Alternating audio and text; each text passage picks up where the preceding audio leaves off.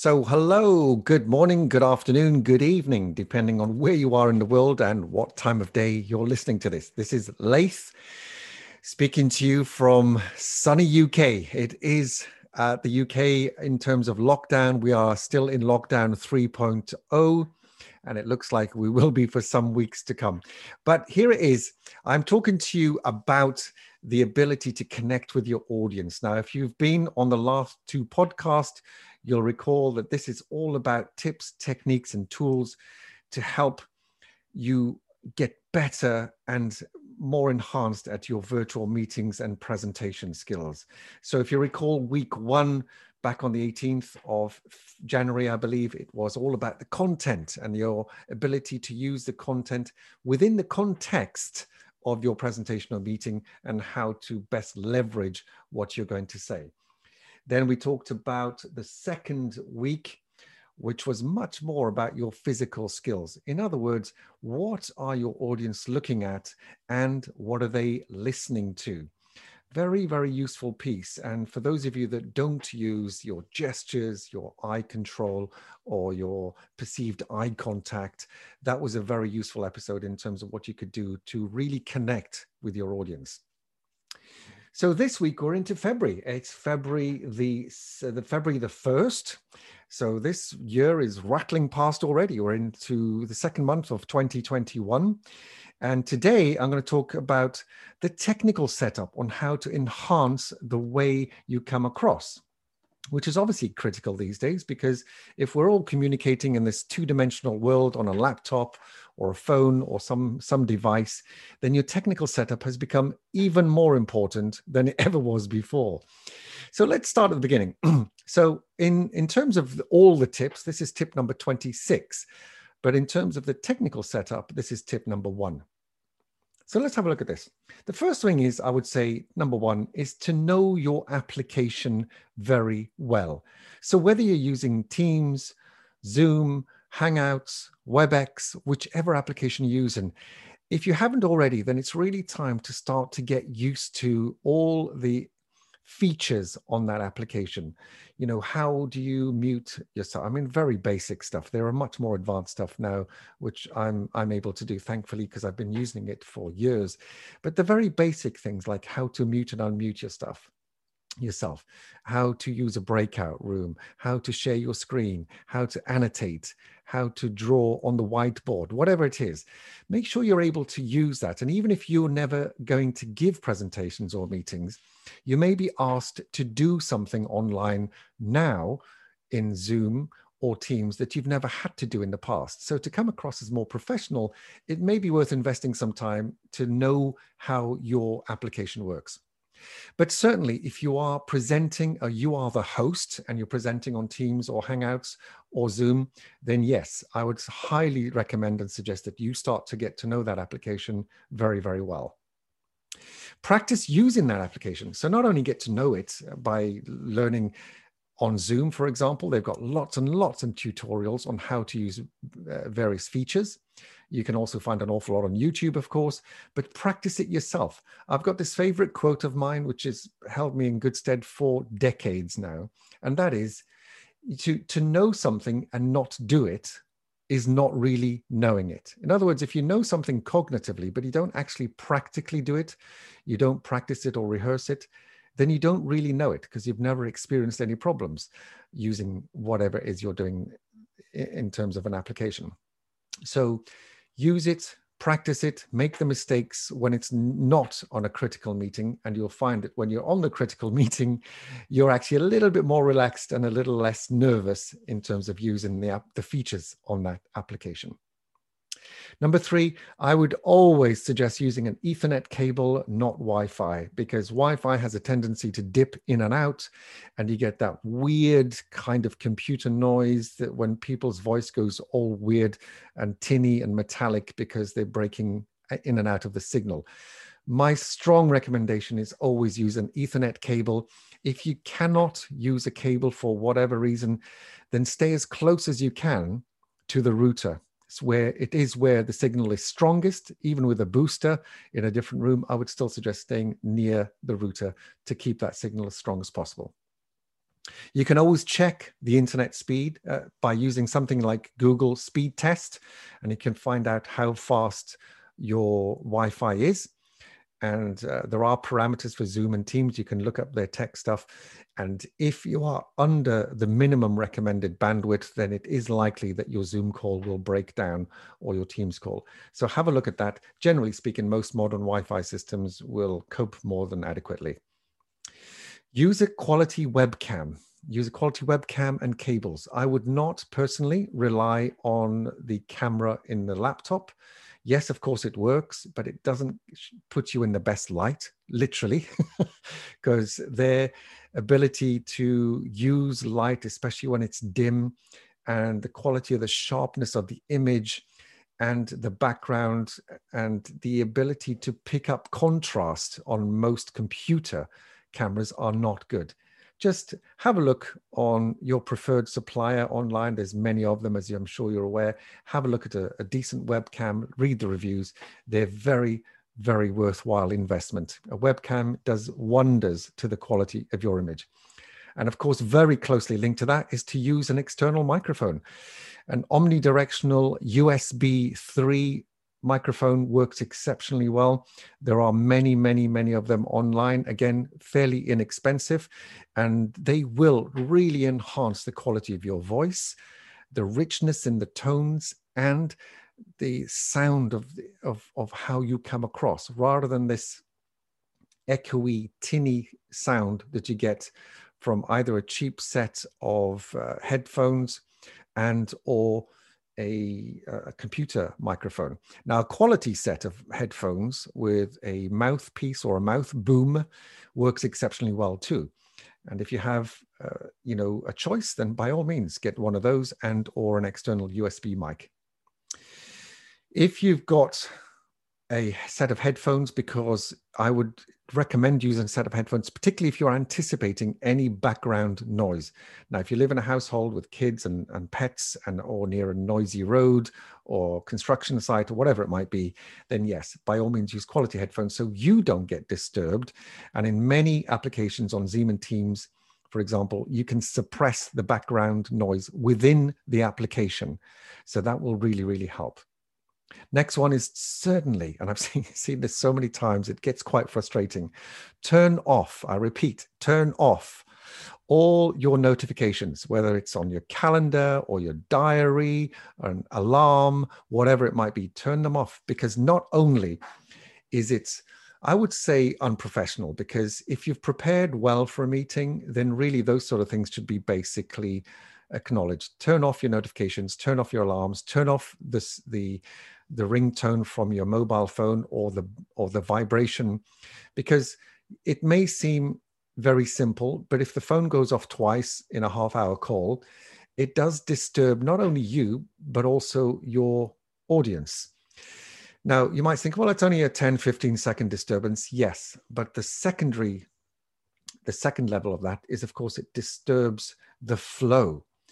You might be in flow talking about a particular topic, your phone goes off or an alarm goes off on your laptop. It disturbs what you were thinking about, and it disturbs what your audience were thinking. And then you have to go back to where you were, revisit what you said, and that has an impact on time. And if that goes off 2 or 3 times during one meeting, it then really does start to get irritating. So turn off anything that you're not using. The laptop, what I would say about your laptop, if you're in a position to have a powerful laptop, please try and have one. If you aren't, then turn off any other applications that are running in the background. So don't have Word and PowerPoint and 3 or 4 or 5 different browsers open and half a dozen YouTube videos open. Yes, they'll all be in the background and on silent, but just by the very virtue of the fact that they are running means it's using up the capacity of your laptop. So turn everything else off and then just use your Zoom call or whatever application you're using and nothing else. That way, not only will you allow the laptop to function more swiftly and to process more quickly, it definitely depletes the ability. It definitely depletes the ability for the laptop to run quickly. So turn off anything that's not being used. The other thing I would say is to always, always, always test the tech. I'm continually surprised I'm on many Zoom calls every week, and the number of people that simply don't test their equipment. I get on calls, people can't hear me, their microphone isn't working, they're not able to share a screen, they haven't loaded up what they were going to present, and this sort of thing can really, really be anticipated ahead of time. So make sure you've done the basics, but prepare well in terms of the tech setup. It's a bit like, I don't know, something like having a dinner party. You wouldn't just allow your guests to arrive. Well, first of all, you'd have a time for when they were arriving. So let's say it's 7 o'clock in the evening. So you'd have a specific time, but you would also get everything ready. You might have some drinks prepared. You might have some food prepared. You might have, I don't know, some games prepared, something like that. So get all of that stuff prepared, just like you would in a real meeting in the office. You'd have your cookies and your pastries and your coffee and tea and water prepared, your juices. You'd have breakout times scheduled. It'll be the same as if you're having a dinner party at home. You'd have the food and drinks prepared. You wouldn't just show up to a meeting and have nothing prepared. So why wouldn't you do that for a Zoom or a Teams call? Definitely prepare for your online calls. Virtual backgrounds seems to be one that's quite contentious. So it's my final point here, but virtual backgrounds, my honest take on virtual backgrounds is that unless it's absolutely necessary for you to hide something in the background, that's because the conditions or the context of where you live and where you're working from simply doesn't allow you to show the background. And it could be just a messy room, something that's in the background that's disturbing the way that you will look and so on. Then I personally wouldn't use a virtual background, because it's almost subliminally saying I've got something to hide. And by association, people are going to wonder what's in your genuine background. And of course, everybody knows you're not on top of the Eiffel Tower or, on the beach in Hawaii or wherever it might be that you've got a background.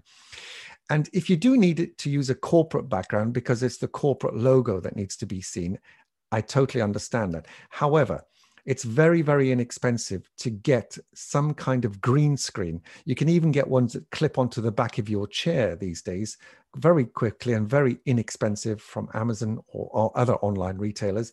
Use a green screen. The image is much, much sharper of you. But more importantly, when you gesture and move your head or move your fingers and arms, they don't blur into the background. And if you've got long hair, it doesn't just fade into the background. And then you've got a mishmash of both how you look and how your background looks and something very odd in between. So it's kind of a blurry cutout of you, but you can't really tell. So don't use virtual backgrounds unless you've got a green screen and can set it up very well and have tested it to see how you look. Unless you can avoid it, in which case just use your normal background. Make sure it's neat and tidy. Obviously, don't have a pile of washing in the background or a pile of dishes. That doesn't reflect well on you. But if you can avoid using virtual background, I would suggest use your normal background. It just suggests honesty, truth, and transparency, which is what you want in today's day and age. So that was a technical setup. So briefly to recap, just choose the application that you're going to use, whichever that is, Zoom and Teams. Make sure you know it well. Practice the features, practice using it well ahead of any call. Always use an Ethernet cable, not Wi-Fi if you can. Check your internet speed. Use a webcam and external microphone if you can, not the laptop camera and microphone, because they don't do you any justice. If any background noise is anticipated, use headphones and suppress background noise within the application. Please turn off anything that has a sound, your phone ringing or buzzing or vibrating or any calendar or diary notifications. And then test all technical stuff well before your meeting, the day before, 2 or 3 hours before, on the same day. I repeat, not 5 minutes before you start the meeting. You really are asking for trouble if that's the case. And then, of course, finally, avoid any virtual background if you can. Unless it's done really well, it does give you this weird image of you fading in and out of a picture that we all know you're not in. All right. So, and finally, I'm just going to talk about the general aspects of today, the way we work in, the way we communicate, the way we contribute, and the way we interact with each other. So for me, if you are in a situation where there are children or elderly relatives or pets living in the house, plan your meetings well in advance. Check in on the children or relatives or the pets. Make sure they've got everything they need before you get on the meeting. It's to help you help yourself. In other words, if they interrupt you, then you're going to have to excuse the children or the pet jumping on your lap or somebody walking in on a meeting. We've all seen the BBC Interviewer. If you haven't, check it out on YouTube. BBC Interviewer gets interrupted. There are several of them. So help yourself get better at not being interrupted. Check everything else is done before you get on the call. If you need to, put a post-it note or a sticky note on the door saying, please do not disturb. Tell them what time you're starting and finishing the meeting so they know that during that half hour, you'd really appreciate not being disturbed. Turn off any other distractions. We've already spoken about the tech setup in terms of diary interruptions and so on, calendar and phone interruptions. But in case of the general interruptions, your TV or your radio or any other tech that's in the background that might interrupt your call. Have a working routine for the day. So get up as if you were going to work, get dressed, and use a fixed place in your home or wherever you're working to make these calls. So in other words, you get into a routine where you don't have to set everything up all the time. It's already set up for you. Not only does that save time, of course, but it makes you feel more comfortable that you're going into a work, in inverted commas, work routine that's ideally got all the tech set up ready for you so you can just walk in and crack on with your day. And finally, just outside of this scope a little bit, in terms of exercise, go for a short 5 or 10 minute walk.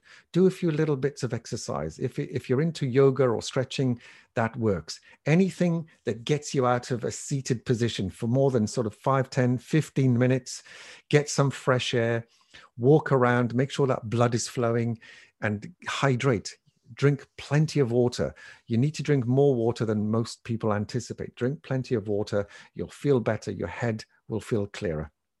And of course, if there are lots of Zoom calls, don't feel awkward or obliged to go on every single Zoom call. There are alternatives to Zoom calls. One of them is called the phone. So before we had online communications, people used to just jump on the phone and have a chat. And I think these days, it's probably worth having 1 or 2 phone calls a week rather than just Zoom calls. There's a whole different feel towards phone calls. And the way we used to communicate with phone calls was very, very effective. So you don't have to say yes to every single Zoom or Teams meeting. You could just have a basic phone call. You can probably achieve just as much. And if it does really have to be a Zoom call, then build in what I call a buffer zone. Don't have 8 one-hour meetings back to back all day long. That will drive anybody insane. Have a few meetings, build in 30 minutes to 45-minute break between each one. Of course, you can still work in that break, but it's a buffer. So you can just have a short pause and a short break from back-to-back Zoom meetings. And finally, there's 2 words that have come to me during the lockdown last year, 2020, and certainly the beginning of this year, 2021, that, things happen in life that we can't control. And one of the things that obviously has happened this time for all of us in terms of the pandemic globally is that we can't move about or as freely as we'd like to. So we're all stuck indoors and we're all stuck in house, but we do have the opportunity and the freedom to speak to all our friends, colleagues, and family online. All I would say is the 2 words that stick out for me most this last year, and certainly last couple of months over Christmas and beginning of 2021, is the ability just to be more patient and more empathetic. So patience and empathy has stuck out for me over the last few months very much, in terms of your ability just to be patient and just to be more empathetic with people, whether they're colleagues or clients online. We have no idea what's going on in the background with some people's lives. So don't be tone deaf. It's a word that I've heard a number of times over the last 8 to 10 months. Don't be tone deaf. Appreciate that other people have situations in the background which we may never know about. So just be empathetic and just be patient. And that's it for this week. So I appreciate this was a little bit longer, but thank you very much. This was part 3 of the 3-part series. If you recall, the whole series was about the simple and short tips, techniques, and tools for virtual meetings and presentations. Week 1 was about content and context. Week 2 was about your physical skills. What are your audience looking at and what are they listening to? And today, the tech setup and general area of communication online. The tech setup, general areas of communication in terms of your exercise and having a fixed place to say and not saying yes to every single Zoom call. And finally, my 2 favorite words of the last few months is just roll with it.